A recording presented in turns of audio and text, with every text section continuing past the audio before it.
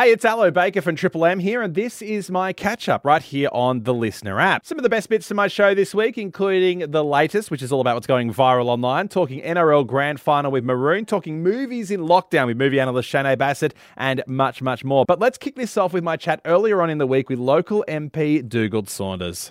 Local MP Dougal Saunders joining me on the show as he does every single Monday. Some really good news in the NRL front. Dougal, we're going to have a Dubbo rematch. How good is it? May 23, it was hyped up as such a massive game. Penrith went on to smash South Sydney that day in Dubbo. But I think this game will be fairly close. Souths qualified after beating Manly on Friday night, and then Penrith 10-6 over Melbourne. Just an incredible game.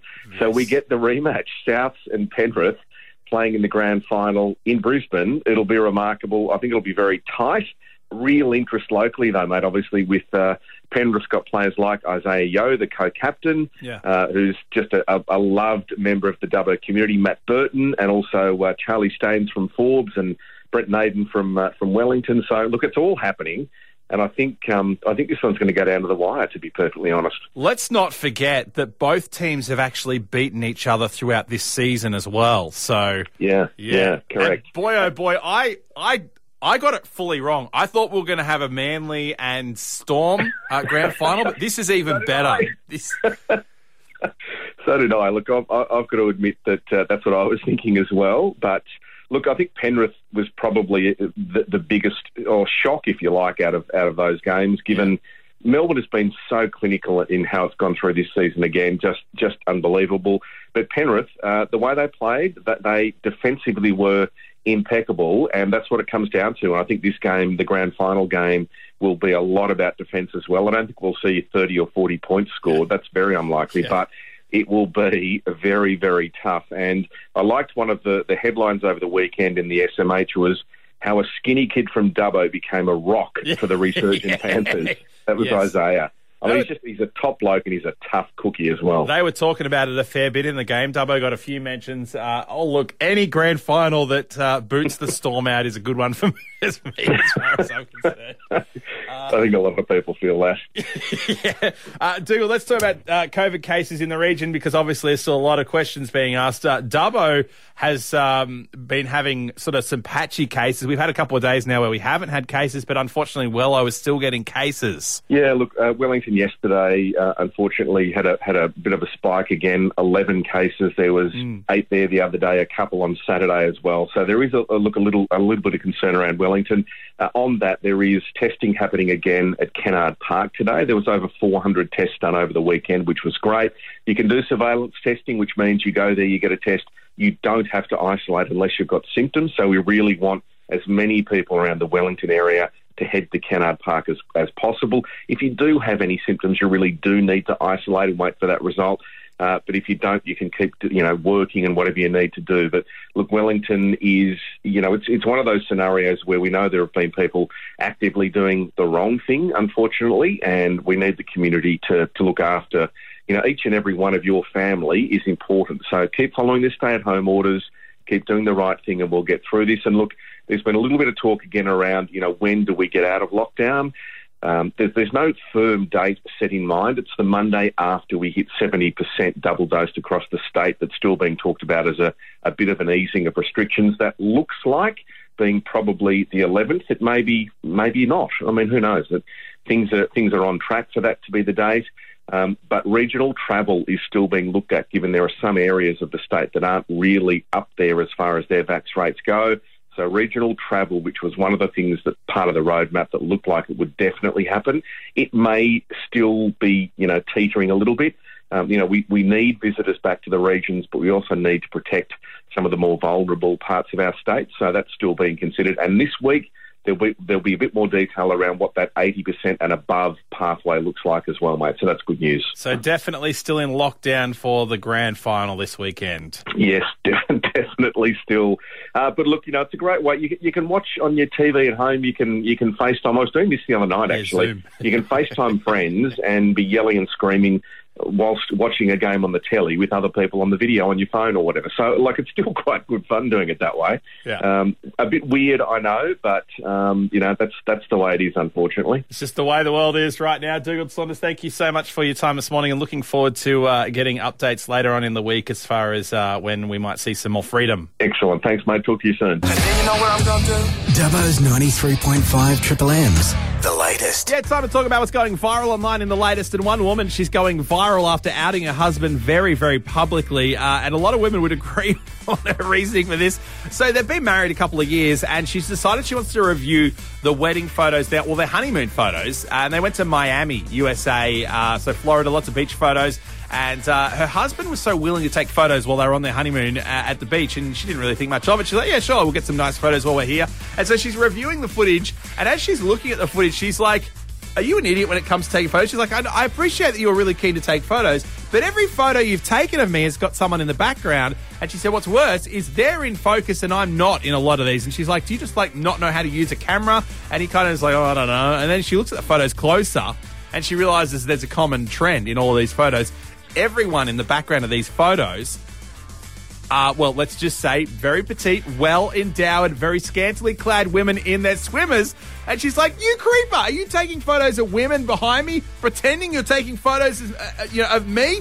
And he's denying it. He's like, no, I would never do that. She's like, you are. Every single photo has someone in it. She's like, this photo, you could have got a nice photo of me on my own by taking one step to the left or the right, but no, you had to take it from this particular angle, so the woman in the background behind me is emphasised. Anyway, he's denying it, so she's like, all right, well, how can I, prove that you're being a creeper in these photos? So she opens up some of the videos, and the first video she opens, this is amazing, it's of her under a boardwalk, and she wants to get a nice photo for Instagram, and she's like, does my hair look okay? And he's like, yeah, baby, you look beautiful.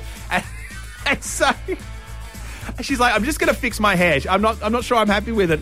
And as she leans out of frame to fix her hair, you can hear the husband say, clear as day, man, do I love Florida. And then zoom in on the woman conveniently behind them, fixing her bikini top, might I add. Then zoom back out to his wife. She's completely oblivious. Anyway, let's just say, she's getting a little... She's getting it full time. Oh, he's getting it full time from all the women of the internet. They are banding together saying, girl, you got to break up with it straight away. It's hard to dispute that one, mate. You're screwed with that one. triplem.com.au if you want to see the photos and videos. It is pretty funny. Currently joined by federal member for Parks, Mark Colton, on the phone. He's parked beside the road up somewhere between Narrabri and Boree. Mark, they're saying we're going to get some rain today. They said it yesterday and the day before, but we didn't get any. Do you reckon we're going to get some? They're saying up to 40 mil. Yeah, no, I think it's coming. So, not as long as it doesn't hail and things like that, it should be welcome. Yeah, of course. Let's talk this brand new cancer centre. Yeah, so it opened up last week, not for the full array of services, but for some of them, and over the next weeks and months, everything will come online. But this is the culmination of a very big effort across the region. Started back in 2016, hello, and I had a meeting with some of the oncologists that work out of Dubbo Hospital, Doctors McClintock and Honeyball, along with representatives from the Rotary Club, West Dubbo Rotary Club, and a few other people. And so it's gone from there. A petition went round Dubbo and Western New South Wales, over 45,000 names on it that I presented to Parliament. And so in conjunction with the redevelopment of the base hospital up Dubbo, the cancer centre was sort of added on to the back of it as part of that facility. So a great service. One of the reasons why the life expectancy is less in the West is that the difficulty in attracting services and diagnosis in a timely way. So this will allow not only people in Dubbo, but people of the West to get the treatment they need, and along with the Macquarie Homestay that is doing a great job in providing accommodation, affordable accommodation for people that come from out of town.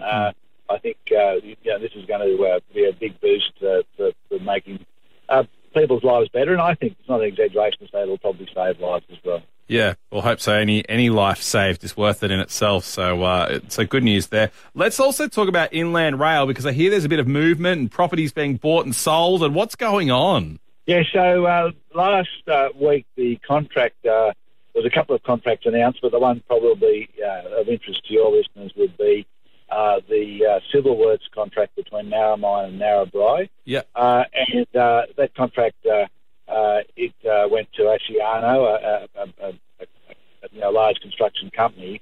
And that job is to do the earthworks, bridges, culverts, that type of work. It won't be to lay the actual railway line because it's a greenfield site. There's no actual line there at the moment. It does require different skills and technology as to what would be required, say, in the section that's been constructed now north of Narrabri. So this will probably see, I think, towards the middle of next year, we'll start to see actually dirt being dug up in that section. And then, as you said in your introduction, we're starting to see now properties purchased, negotiations around access and the like through that area. So, on top of what's happening up in the northern part of the state with construction full steam ahead around Moree, it's going to come together quite well, I think, in the next couple of years. Yeah, hopefully it means more jobs for people right up the between here and the Queensland border, Mark. Yeah, well, long term, hello, but in the short term, a huge boost. In Moree, they actually constructed a camp of 300 beds, full facilities, with kitchen facilities and the like. Wow. Because, you've got to be a bit careful when a sort of a big boost comes to town like that you don't squeeze the rental market so that local people can't afford to stay in their hometown. And so putting in that, if you like, surge capacity has made a difference. But if you're, up in the northern part of my electorate, there's more high vis and hard hats than the Cubras at the moment. And so it's a change, but it's providing a lot of opportunities for local people in jobs, businesses. But it's also bringing people from outside, obviously. Building railway lines requires a special level of expertise, and those folks are in as well. Well, we'll look to the future and see how it all unpacks. Federal Member for Parks, thank you so much, Mark Colton, for your time this morning. Always great, Alan. Thanks. Talk to you in a couple of weeks. Popcorn, Chop Tops, and the latest releases. Let's go to the movies with Shane A. Bassett. And as we do every Thursday, we talk all things movies. And at the moment, with people in lockdown, it's movies in streaming, still cinemas closed. Shane A. Bassett.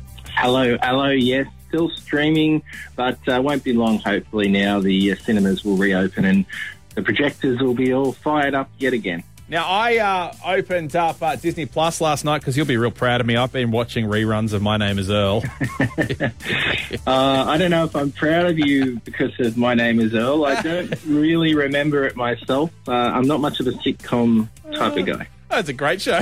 It's a great nothing show if you wanted to be a bit brain dead and just watch something, that's for sure. But anyway, I noticed while I was in Disney Plus, brand new banner for that Ryan Reynolds movie Free Guy is up. It's available to stream now. Yeah, huge bonus for Disney Plus subscribers because it was only at the cinemas recently. I know Dubbo hasn't been open, the Dubbo Reading, but now's your chance if you have Disney Plus to watch one of the funniest, most action-packed movies of the year. I really enjoyed it. Ryan Reynolds also produced it, and it's about a character in the background of a video game that comes actually into action up the front of a video game. He's an NPC, a non-playable character, and it's just funny. Taika Waititi is in it too. Jodie Comer is in it. A lot of pop culture references and things happening in the background when you're watching it. You've got to keep your eye on the screen. So it's a character in a video game that seems to have his own conscious or grow a conscious. Is that correct? Pretty much. Now, I'm not a gamer, but an NPC, a non-playable character, are those characters that just do their thing around in the background of a game. Ryan Reynolds plays Blue Shirt Guy. That's all he's known as, the Blue Shirt Guy, who does the same thing all the time in the game, except for this one time he starts getting a conscience, and he starts thinking people are actually talking to him, and he's reacting with some of the main characters. So you don't have to be a gamer to like it, because I really enjoyed it, and I'm no gamer. How? What sort of audience is this open to? The entire family? Yeah, I would say so. It's PG, and it's fairly harmless, but I wouldn't let little kids watch it because there's a bit of fighting, there's a bit of video game violence in it. But overall, yeah, you could watch it with the family. It's very funny. How many buckets of popcorn are you giving brand new Free Guy with Ryan Reynolds on Disney Plus? I really didn't think I'd like it as much as I did, and there's some real cool cameos in it, so stay alert. You're going to be seeing some celebrities pop up.